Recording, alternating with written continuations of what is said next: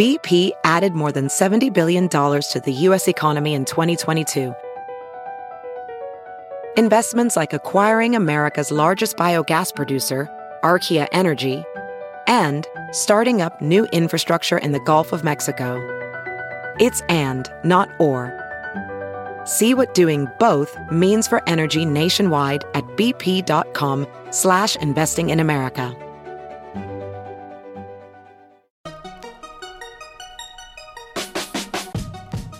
Welcome to the Tech Meme Ride Home for Tuesday, September 11th, 2018. I'm Brian McCullough. Today, legal precedent is set in the crypto space, some interesting moves as well as some steps backwards in the autonomous vehicle space, parsing the Zuckerberg New Yorker profile, and did Facebook disrespect the memory of Burt Reynolds? Here's what you missed today in the world of tech.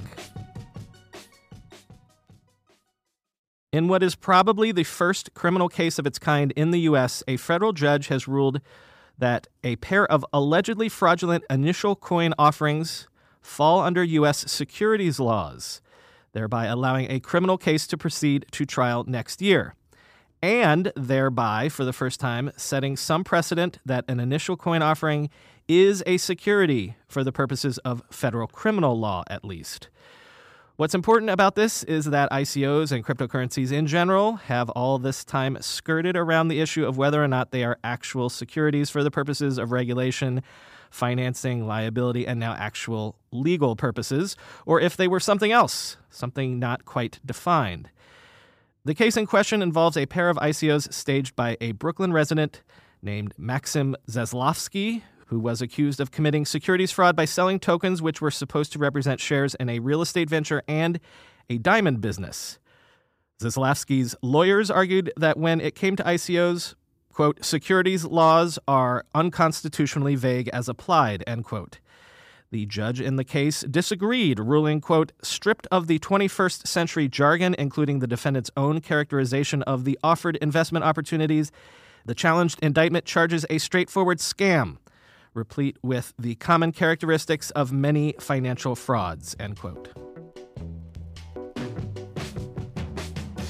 Interesting angle here in the self-driving car horse race. Japan-based Renesas, the second largest supplier of chips used in cars, has agreed to buy U.S.-based wireless chip maker Integrated Device Technology for around $6.7 billion. I was not aware, but apparently supplying silicon specifically for use in cars has up until this point been a pretty specialized segment, but obviously this niche is going to be completely upended with the rise of autonomous vehicles. Quoting from Reuters, Renesas is second only to NXP Semiconductors in auto-related chips and commands 30% of the global market for microcontrollers used in cars. But it is weak in so-called analog chips, which process signals from things such as sound, light, or temperature into data. In particular, Renesas has been keen to get its hands on IDT's know-how in analog semiconductors for wireless networks and sensors, expertise critical to develop autonomous driving and connected car technology, end quote. Last year, Renesas purchased U.S. chipmaker Intersil Corp for $3.2 billion, also in aid of expanding into analog chips. This deal will need approval from CFIUS, though, that Committee on Foreign Investment in the United States that has lately been scuppering tech-based buyouts by foreign companies if the committee feels the technology in question is strategically vital to the interests of the United States. So as I've said before, I'm not a skeptic of self-driving cars in general. I'm sure we'll see them someday. But what I am healthily skeptical of is that we'll see them on real-world streets in some meaningful way by 2020, as everyone has been promising me for half a decade now. So in my self-imposed effort to keep a running scorecard on how close we're actually going to get to self-driving cars by 2020, I did want to flag this Jalopnik piece about how GM's plans to test autonomous cars on the streets of New York City has apparently quietly been shelved. Just last year, to great fanfare, General Motors said it would start testing autonomous cars in Manhattan by early 2018. But the year's almost up, and there has been no official word on why the delay. What's up with that? According to Jalopnik, it's red tape. It seems that GM Cruise, the self-driving subsidiary of the company, has not yet gotten the required permitting. But even more curious, when Jalopnik filed a public records request with New York's Department of Motor Vehicles to see what the holdup was, the response they got back was that the DMV said it had no records of any communications from GM or even attempts to secure the permits. Jalopnik reached out to GM, to Tech NYC, a tech advocacy group that has been very much behind testing autonomous vehicles in the city, and nobody's talking. Jalopnik speculates that the holdup and possibly the reason why no one wants to comment on this is the famous political and apparently personal animosity between our mayor, Bill de Blasio, and our governor, Mario Cuomo.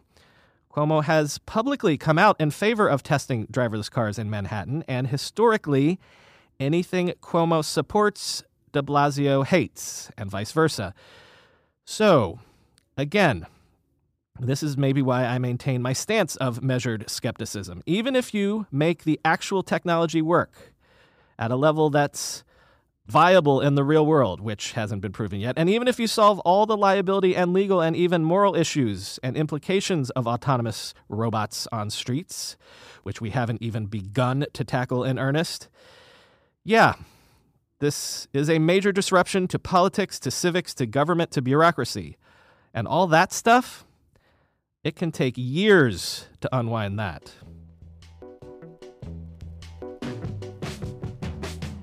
It's iPhone Day tomorrow, of course, but hey, if you're going to trade in your old iPhone for a new one, it's time to get cracking on that in order to get the best deal possible.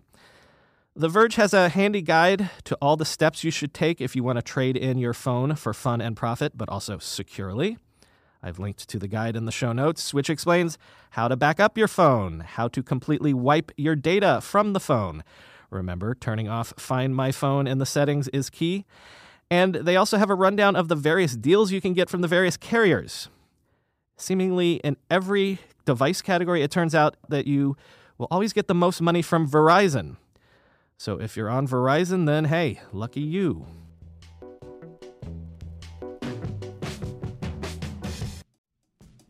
Did you know that even if you have a 401k for retirement, you can still have an IRA? Robinhood has the only IRA that gives you a 3% boost on every dollar you contribute when you subscribe to Robinhood Gold. But get this, now through April 30th, Robinhood is even boosting every single dollar you transfer in from other retirement accounts with a 3% match. That's right, no cap on the 3% match. Robinhood Gold gets you the most for your retirement thanks to their IRA with a 3% match. This offer is good through April 30th. Get started at Robinhood.com/boost. Subscription fees apply. And now for some legal info. Claim as of Q1 2024 validated by Radius Global Market Research. Investing involves risk, including loss. Limitations apply to IRAs and 401ks. 3% match requires Robinhood Gold for 1 year from the date of first 3% match. Must keep Robinhood IRA for 5 years. The 3% matching on transfers is subject to specific terms and conditions. Robinhood IRA available to U.S. customers in good standing. We're being sponsored today by a company on a product that longtime listeners know I have used for years and cannot live or at least work without it. 1Password. 1Password combines industry-leading security with award-winning design to bring private, secure, and user-friendly password management to everyone. Companies lose hours every day just from employees forgetting and resetting passwords. A single data breach costs millions of dollars. 1Password secures every sign-in to save you time and money. Any device, anytime.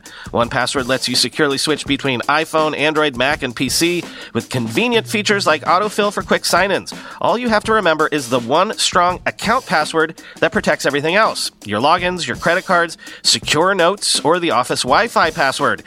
1Password generates as many strong, unique passwords as you need and securely stores them in an encrypted vault that only you have access to. I started using 1Password, a decade ago? Join me and over 100,000 businesses on board the 1Password bandwagon. Because right now, my listeners get a free 2-week trial at 1Password.com/ride. That's 2 free weeks at the word password, all one word.com/ride. 1password.com/ride. As I said yesterday, I didn't go with the New Yorker interview/profile of Mark Zuckerberg for a segment on yesterday's show because it was late in the day. The piece is 15,000 words, so I didn't have time to read it. And also, I wanted to see what the reaction was. Well, of course, I read it now, and the reaction overnight has been interesting. And I have to say, you should definitely read it too. The link is, of course, in the show notes. But the reason why I think this is probably the best profile of Zuckerberg that we've gotten in several years is because it takes a certain authorial position, which I think can best be summed up by this paragraph from the piece. Quote, Zuckerberg has spent nearly half his life inside a company of his own making, handpicking his lieutenants and sculpting his environment to suit him. Even Facebook's signature royal blue reflects his tastes. He is red-green colorblind, and he chose blue because he sees it most vividly. Sheryl Sandberg, the chief operating officer, tells me, sometimes Mark will say in front of the company, well, I've never worked anywhere else, but Sheryl tells me, she went on, he acknowledges he doesn't always have the most experience. He's only had the experience he's had, and being Mark Zuckerberg is pretty extraordinary, end quote.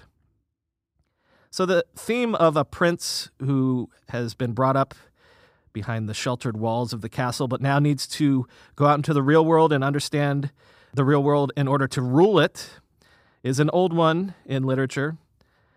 Now, Mark Zuckerberg, of course, didn't inherit his kingdom, as the piece says. He built it with his own 2 hands, but this piece is very much about analyzing Mark Zuckerberg's attempts to break out of a bubble of reality of his own making and his seemingly genuine attempts to both acknowledge that state of affairs as well as possibly the impossibility of doing so. And it's a really good piece, a piece that I think even if he has quibbles with it, even Mark would admit probably rings true, at least to outsiders looking in. Let me quote one more section. The caricature of Zuckerberg is that of an automaton with little regard for human dimensions of his work. The truth is something else. He decided long ago that no historical change is painless. Like Augustus, he is at peace with this trade-off. Between speech and truth, he chose speech. Between speed and perfection, he chose speed. Between scale and safety, he chose scale. His life thus far has convinced him that he can solve problem after problem after problem, no matter the howling from the public it may cause. At a certain point, the habits of mind that served Zuckerberg well on his ascent will start to work against him. To avoid further crises, he will have to embrace the fact that he's now a protector of the peace, not a disruptor of it. Facebook's colossal power of persuasion has delivered fortune, but also peril. Like it or not, Zuckerberg is a gatekeeper. The era when Facebook could learn by doing and fix the mistakes later is over. The costs are too high, and idealism is not a defense against negligence, end quote. I think the reactions to this piece have been in keeping with this tone of forced self-reflection and perhaps, we hope, self-discovery. Let's take a sampling of some of the reactions. They tend to focus on similar themes. For example, Ezra Klein tweeted, "We need people who are absurdly optimistic. We need people who believe the impossible can be done. But the traits that make you able to do the impossible, to charge forward despite everyone telling you it's ridiculous, become dangerous once you succeed," end quote. Brendan Nyan tweeted, "The problem is too many tech types fail to differentiate between technical problems and social challenges that can't be engineered away. Bill Gates has moved up the learning curve on this, but most of his colleagues have not," end quote. Ben Thompson wrote in Stratechery, "My concern is not that Zuckerberg believes that Facebook is a force for good, rather that I doubt he allows himself even to consider the possibility it might not be," end quote. A lot of people latched on to this part of the piece where the author, Evan Osnos, says, "I found Zuckerberg straining, not always coherently, to grasp problems for which he was plainly unprepared, including the meaning of truth, the limits of free speech, and the origins of violence," end quote. To which many people responded like Brandon Friedman did. Tech folks often sneer at college, believing degrees are unnecessary. They wear a high school education as a badge of honor. The irony is that while the U.S. system certainly has flaws, what Zuckerberg struggles with most are things you learn from a well-rounded degree, end quote.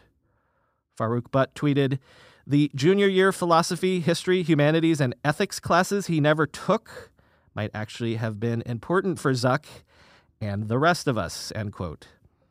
Laura C.A. merely tweeted, "Finish college, kids." And a lot of people riffed on this section of the piece where Zuckerberg admits to a personal fascination with the first Roman emperor, Augustus, as I quoted earlier, and how he created the Pax Romana, essentially several centuries of, now this is in quotes, world peace. And this is quoting from the piece. "What are the trade-offs in that?" Zuckerberg said, growing animated. "On the one hand, world peace is a long-term goal that people talk about today. 200 years feels unattainable. On the other hand," he said, "that didn't come for free and he had to do certain things," end quote. Yeah, so Zuck, if you're listening, not to pile on, because I'm not sure that all of that criticism about not finishing college is even fair, but you really did open the door to them with that Augustus thing. If you really have studied all of this history, then you would know one man's peace and order, again in quotes, is another man's brutal oppression and political stagnation. You would also know from your reading that it was not 200 years of peace, even in most of the empire, but constant warfare just to hold the perimeter and the edges. Also, in a piece that's examining what's inside the head of a man who most of us believe is an unelected emperor who basically runs a quasi-nation state with little external oversight, you really got to see what a bad look that is to seemingly be fascinated with the Roman emperors, at least from a PR perspective. Of the, depending on how you count them, 70 or so Roman emperors, there were really only like 4 who were legitimately decent and good leaders, as we would think of the term today. The vast majority were literal psychopaths, and either they were psychopaths before they became emperor, or the very nature of their unchecked power of literally being a god on earth turned them into psychopaths. Very few died peacefully in their beds. Most were assassinated by their soldiers or their wives or their slaves. I know that's just one quote, and I'm sure you could go into much more detail and depth than that, but it really came off as I just watched the movie Gladiator level of understanding what the Roman Empire actually was, and again, that's just not a good look. Came off as naive. If you really haven't read as much as you claim, at least start with the book SPQR by the true queen, Mary Beard. Let me finish by summing up with Casey Newton from his overnight newsletter. Quote, "There was a time when seeing new interviews with Zuckerberg made me feel jealous. But increasingly, I see the limits of asking tech CEOs questions about their work. A profile of Zuckerberg or Jack Dorsey or Evan Spiegel always seems to be circling around the question, is this person basically a good guy? I suspect that's one reason they sit for profiles like this. They are basically good guys, and a magazine writer who visits them at their homes will see this and report back to the world at large," end quote. Casey goes on to say that he no longer functionally sees the use in profiles like these. Don't just profess to us that you're human and you care in profiles like these. Let us see your humanity and your thoughtfulness and your introspection in your actions, in how you run your companies. He's speaking to all of the operators of these social platforms. Quote, "Maybe tech platforms can be fixed, or maybe they can't. But either way, it's not an oral exam, and we ought not to treat it like one," end quote. Finally today, another story where Facebook overreached in its censorship of public discourse. Although I'm saying that very much tongue-in-cheek. Let me quote from a piece in Vulture. "The death of Burt Reynolds this week sparked remembrances of the man as a talented actor, a charismatic celebrity, and of course, an enduring Hollywood sex symbol, a status perhaps best exemplified by his iconic 1972 Cosmopolitan photo shoot. However, if you personally offered an homage to the actor with images of the spread, which depicts Reynolds tastefully nude, save for a well-placed forearm, you may have found your post removed by Facebook," end quote. Well, Facebook, of course, has a no nudity policy, but if it did take down your beefcake Burt Reynolds centerfold, it wants you to know it's sorry. In a statement released Friday, the company said, "It does not break our standards and apologize for any inconvenience this may have caused," end quote. If you've never seen the centerfold in question, do look it up. There's no way it could possibly violate anyone's standards of decency or good taste. Reynolds is reclined, odalisque style, on a bearskin rug in all his hirsute manly glory. Vaya con Dios, Bo Bandit Darville.